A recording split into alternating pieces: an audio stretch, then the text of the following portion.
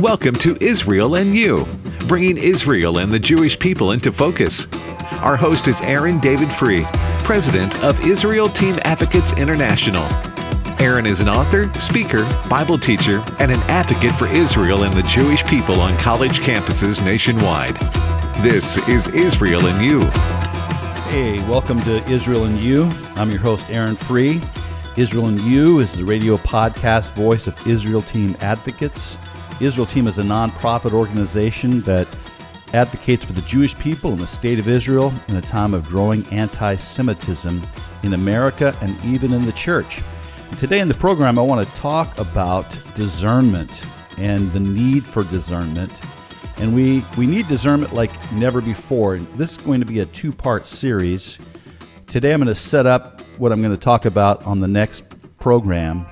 And there's something that's happening right now within Christianity, and specifically within evangelicalism. There is anti-Semitism seeping into the evangelical churches across America. And one's coming from the left, and there is leftist evangelical groups that are calling for the division of Israel, the dividing of the city of Jerusalem, calling Israel an apartheid state. And then there's anti-Semitism coming from the right, where extreme right organizations are saying that Israel is no longer the city on the hill, that Zion is no longer the city on the hill where the law will go forth, but really it's America, and God has shifted his focus to America. And so there's this extreme Christian nationalism that's rising right now in America. One gentleman in a recent event with several thousand evangelical Christian nationalists proclaimed that we need one religion in America. In other words, we're going to wipe out Judaism and make America only a Christian nation. So there's concerning things that are seeping into the church, and I want to talk about that next week. But today I want to set up that talk with something about discernment and the need for discernment. And people ask me all the time, Aaron, what on earth is happening? What is God calling us to do in these closing days of time? What should be our perspective of a world in crisis? What is our role in the restoration of Israel? And my response is, you need to have discernment. You need to hear from God. You need a first-hand revelation. And I was a pastor for 35 years, and I would start every Monday morning with prayer over a passage I was going to preach the next Sunday. I would read it, and there's a wonderful little word in the Psalms. It's the word Selah at the end of many of the Psalms, and Selah simply means think about it, chew on it. So I would read the passage, I would Selah the passage, I would get it into my heart, and then Monday through Thursday, I would meditate on the passage and the proof texts of the passage. And God's Word tells us to do that. Selah, meditate, think about it, chew on the Scripture. And then on a yellow legal pad in the morning, 6:30 a.m. morning prayer meetings we had at the church all through those years, I would just start writing down the things that God was speaking to me about that passage through the week. Then on Friday, I would close myself off in my study, and I would study the passage and the proof text of the passage for about 8 to 10 hours. I'd write the whole sermon out by hand.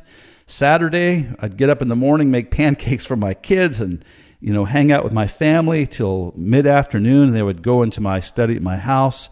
I'd go over my notes, pour over those notes. I'd chew on it some more. I'd meditate on it, and then I would type out the sermon. And then every Saturday night at the church, we had a 7:14 prayer meeting. Why 7:14? 2 Chronicles 7:14. If my people will humble themselves and pray, seek my face, turn from their wicked ways, then I'll hear from heaven, and I will heal their land. And so we met every Saturday night for prayer at 7:14, and I would ask the Lord again in the prayer meeting Saturday night for a fresh revelation on that scripture.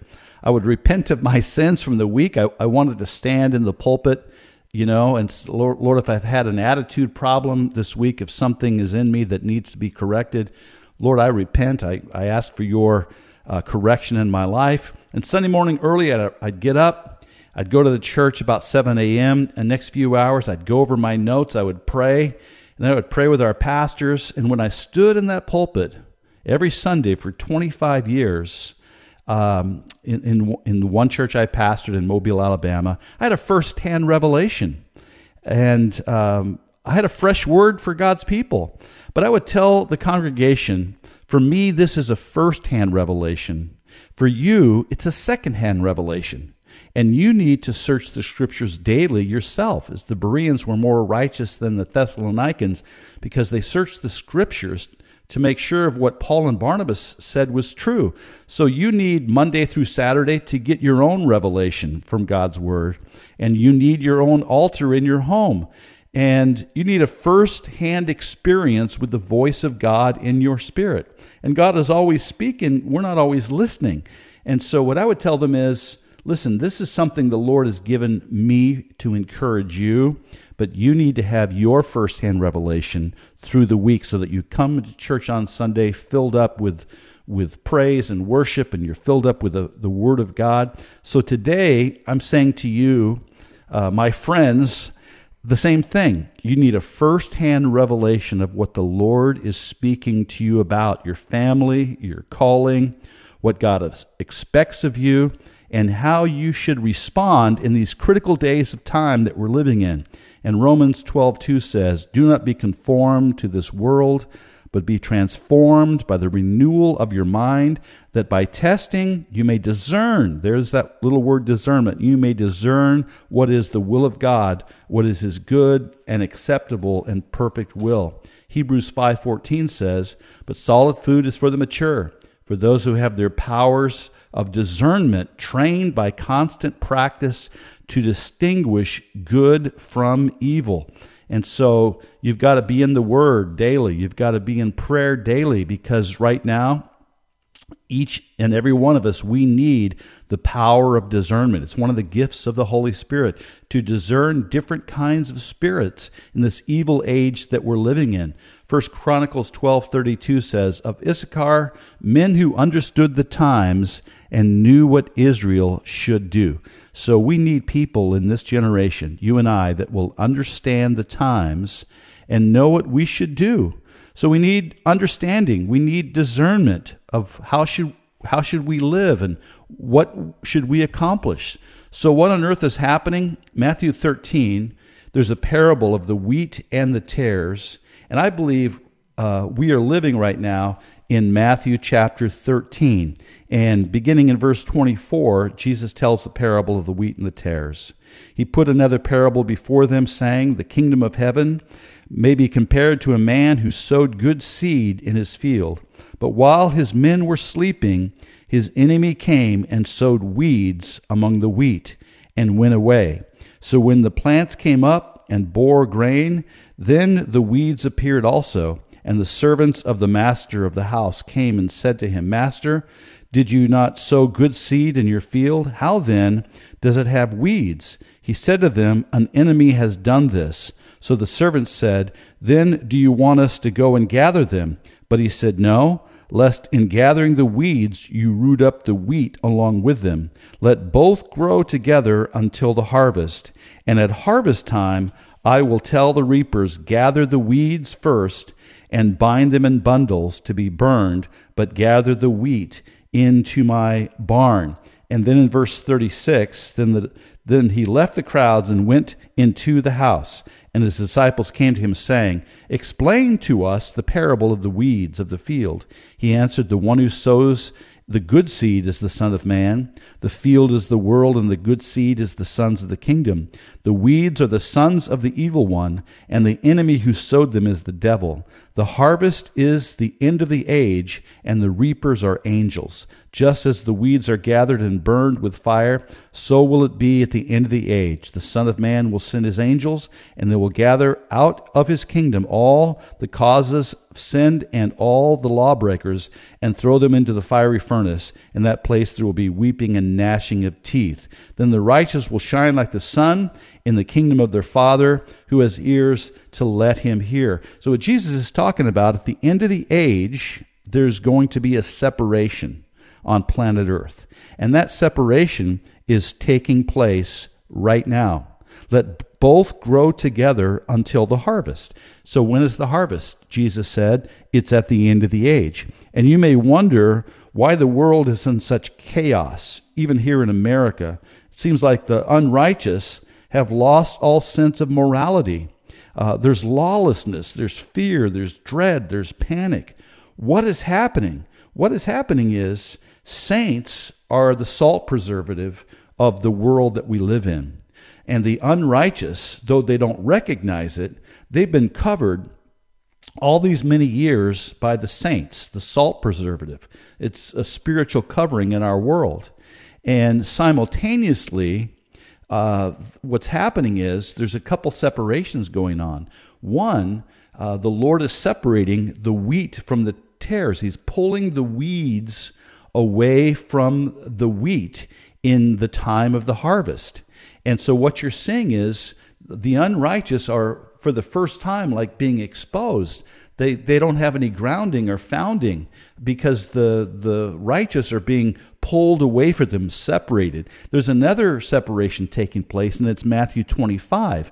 And Jesus said, at the end of the age, the Son of Man will come, and he'll separate the nations as a shepherd separates the sheep from the goats based on how they treat my brethren. And he goes on to say, I was hungry, he gave me something to eat. I was thirsty, he gave me something to drink, and so on. And the unrighteous will say, those unrighteous people from the nations, when did we see you hungry or thirsty or naked?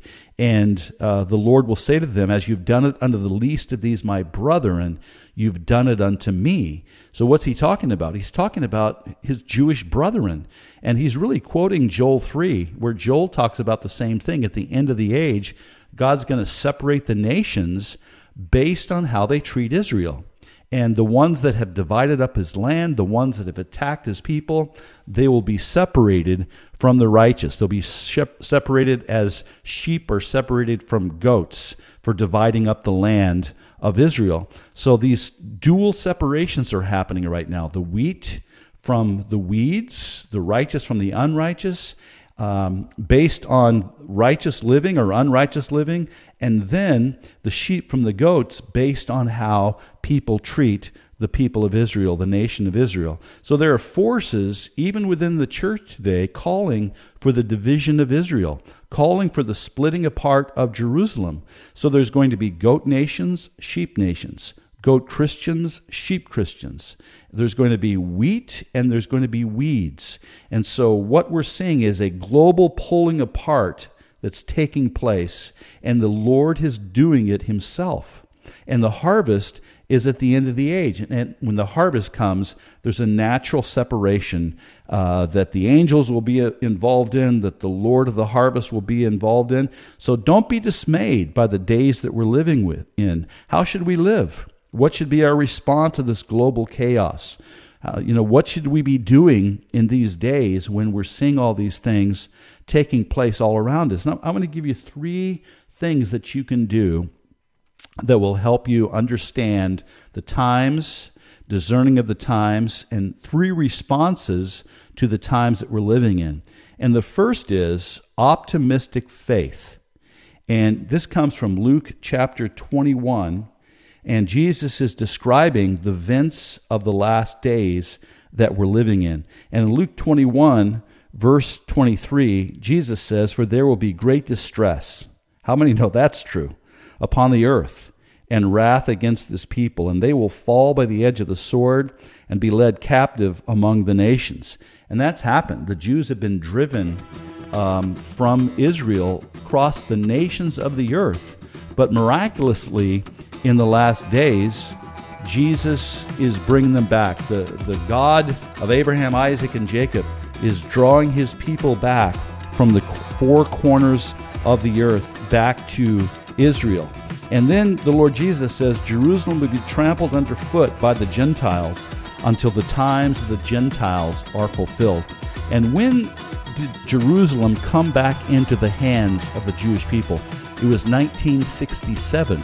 A lot of people say it was 1948, but 1948, Jerusalem was not in the hands of the Jewish people until 1967. And so that's when Jerusalem no longer was trampled underfoot by the Gentiles. But we'll catch this on the other side of the break.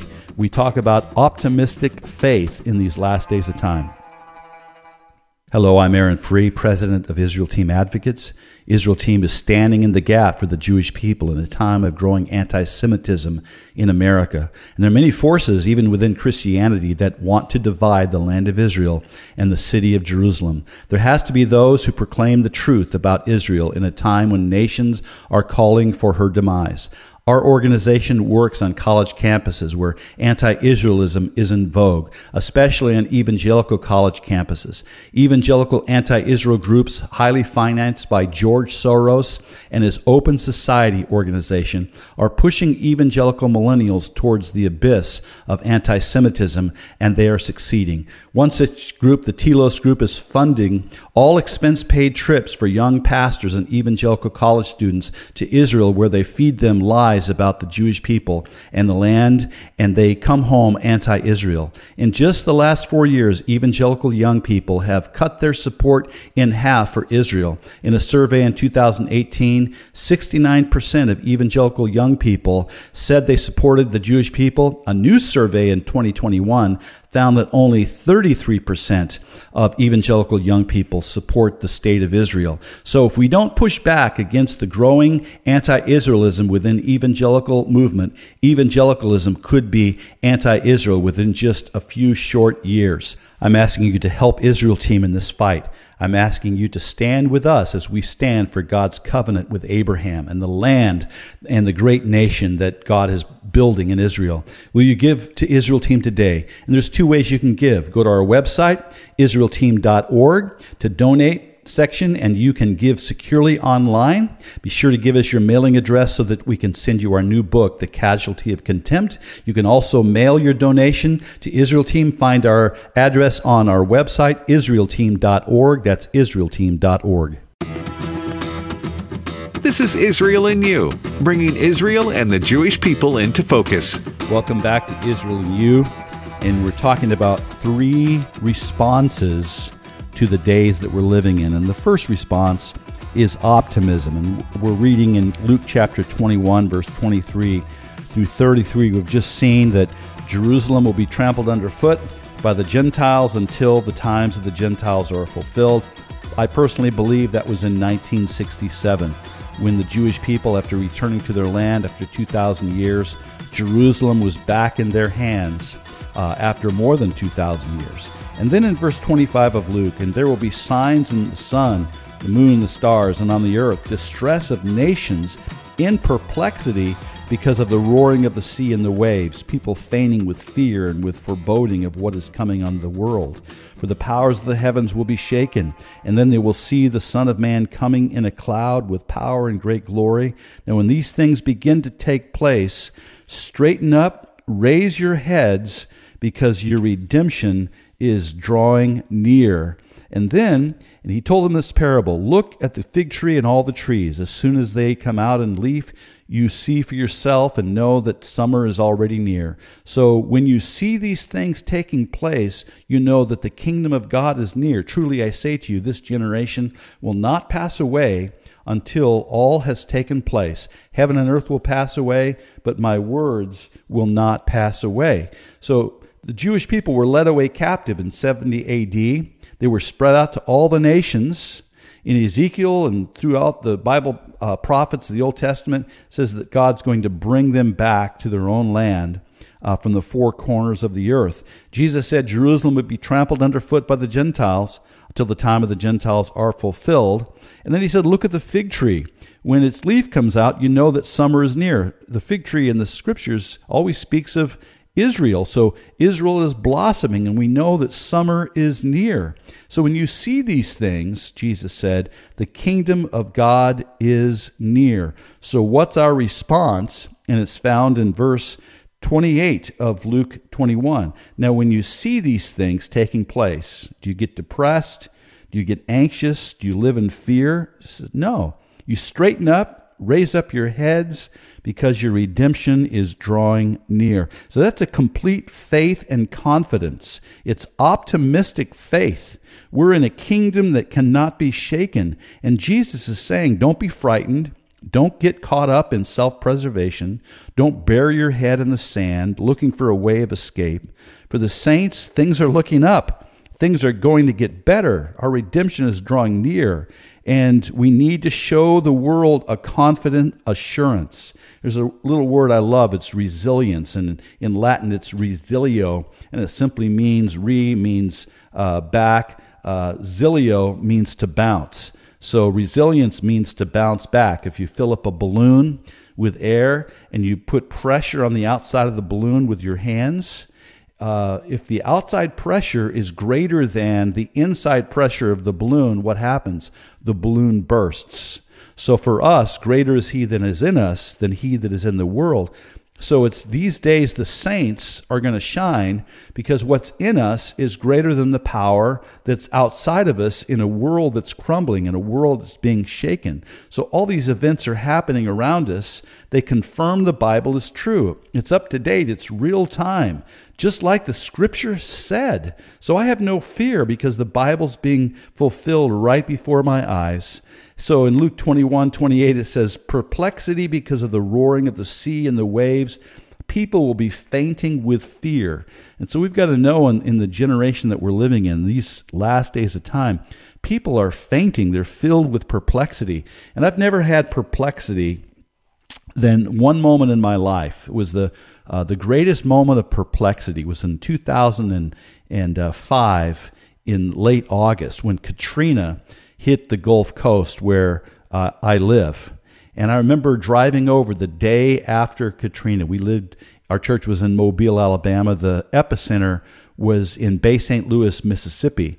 And so we went over, everything was destroyed. All the homes along the Gulf Coast completely pulled out to sea. There was people suffering. There were thousands of people that had perished and drowned in this terrible hurricane. And so we loaded up a car filled with MREs. We had a military guy in our church. We filled up a little Toyota, the back trunk, with meals ready to eat. And we get over to Mississippi and Interstate 10. We saw all the devastation. And as far as the eye could see, there was traffic in both directions. People had run out of gas. It was like a third world along Interstate 10. People were fleeing the hurricane. People were trying to get into the disaster area, but there was no gas stations. So as far as the eye could see, there was people pushing their cars, grandmothers and grandfathers pushing their cars. I remember coming up to this family. They had escaped New Orleans, and their hood was up, and we stopped to help them, and they said the fan belt broke. But the lady said, my husband just went to the nearby town to get a new fan belt at an auto supply store. And I said, ma'am, we just came from that town. There is no auto supply store. She said, what are you talking about? I said, ma'am, the entire town is gone. She couldn't believe it. And perplexity. What do we do? How do we help these people? We gave them, a meal, but there were thousands of people that were stranded.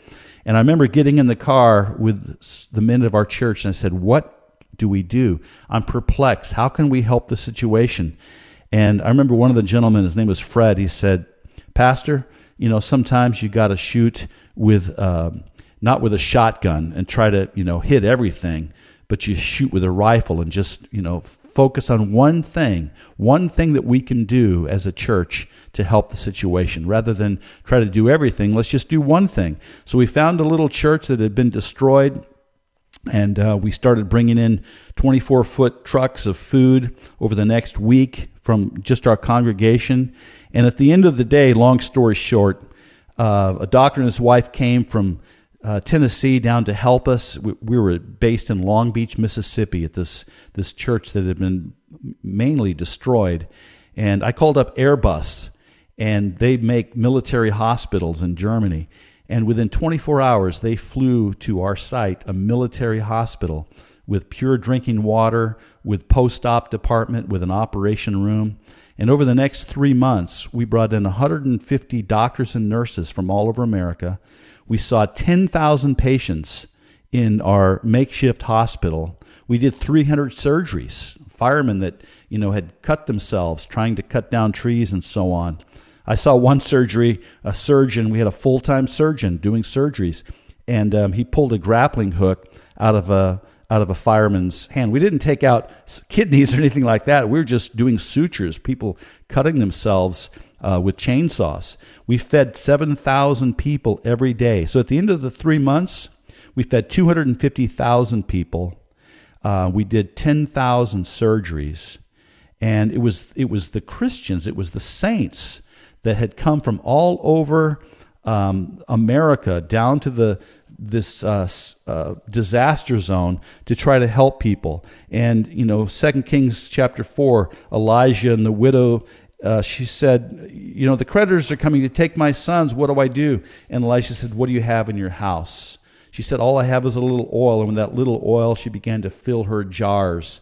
And as many jars she collected, that's how much oil she had. And she was able to pay off all of her debt. So the first thing that we need to have is optimistic faith in these times, these perplexing times when the world is shaking, the seas and the waves are roaring. It's the saints that need to stand in faith in a time of shaking. The second thing that we can do as we discern the terror of our times is commitment. Psalm 110:3 says, your troops will be free will offerings. And this is a futuristic declaration in Psalm 110:3. In the day of God's power, and I believe it's the day that we're living in, your troops will be free will offerings. And you yourself, saint, you are an offering to God. And it's a total commitment with no reservation. Paul said on the road to Damascus, who art thou, Lord, and what would you have me to do? And I believe that's a question that each of us should be asking in these days. Lord, what would you have me to do? I remember a missionary came to our church one time, a missionary to India. And he said when he was a young boy, they were calling to give offerings to the mission field, and he didn't have any money. So when the offering plate came by, he put it in the aisle, and this young man, he stood in the offering plate, and he said, Lord, I will be the free will offering. I will give my life to world missions. So we often hear that God wants our time and our talent and our money, and it's not the complete picture. God wants your entire life, your full commitment to what he's calling the church to be in these last days of time. So I'm out of time, but I'm going to have to pick this up on our next program, and I'll give you the third response. And the third response is agreement with God, but we'll see that on our next time together. So in the meantime, be a person of discernment. Hear what God is saying to you. Get a first-hand revelation from the Lord, and we'll see you next time. The views and opinions expressed in this broadcast may not necessarily reflect those of the American Family Association or American Family Radio.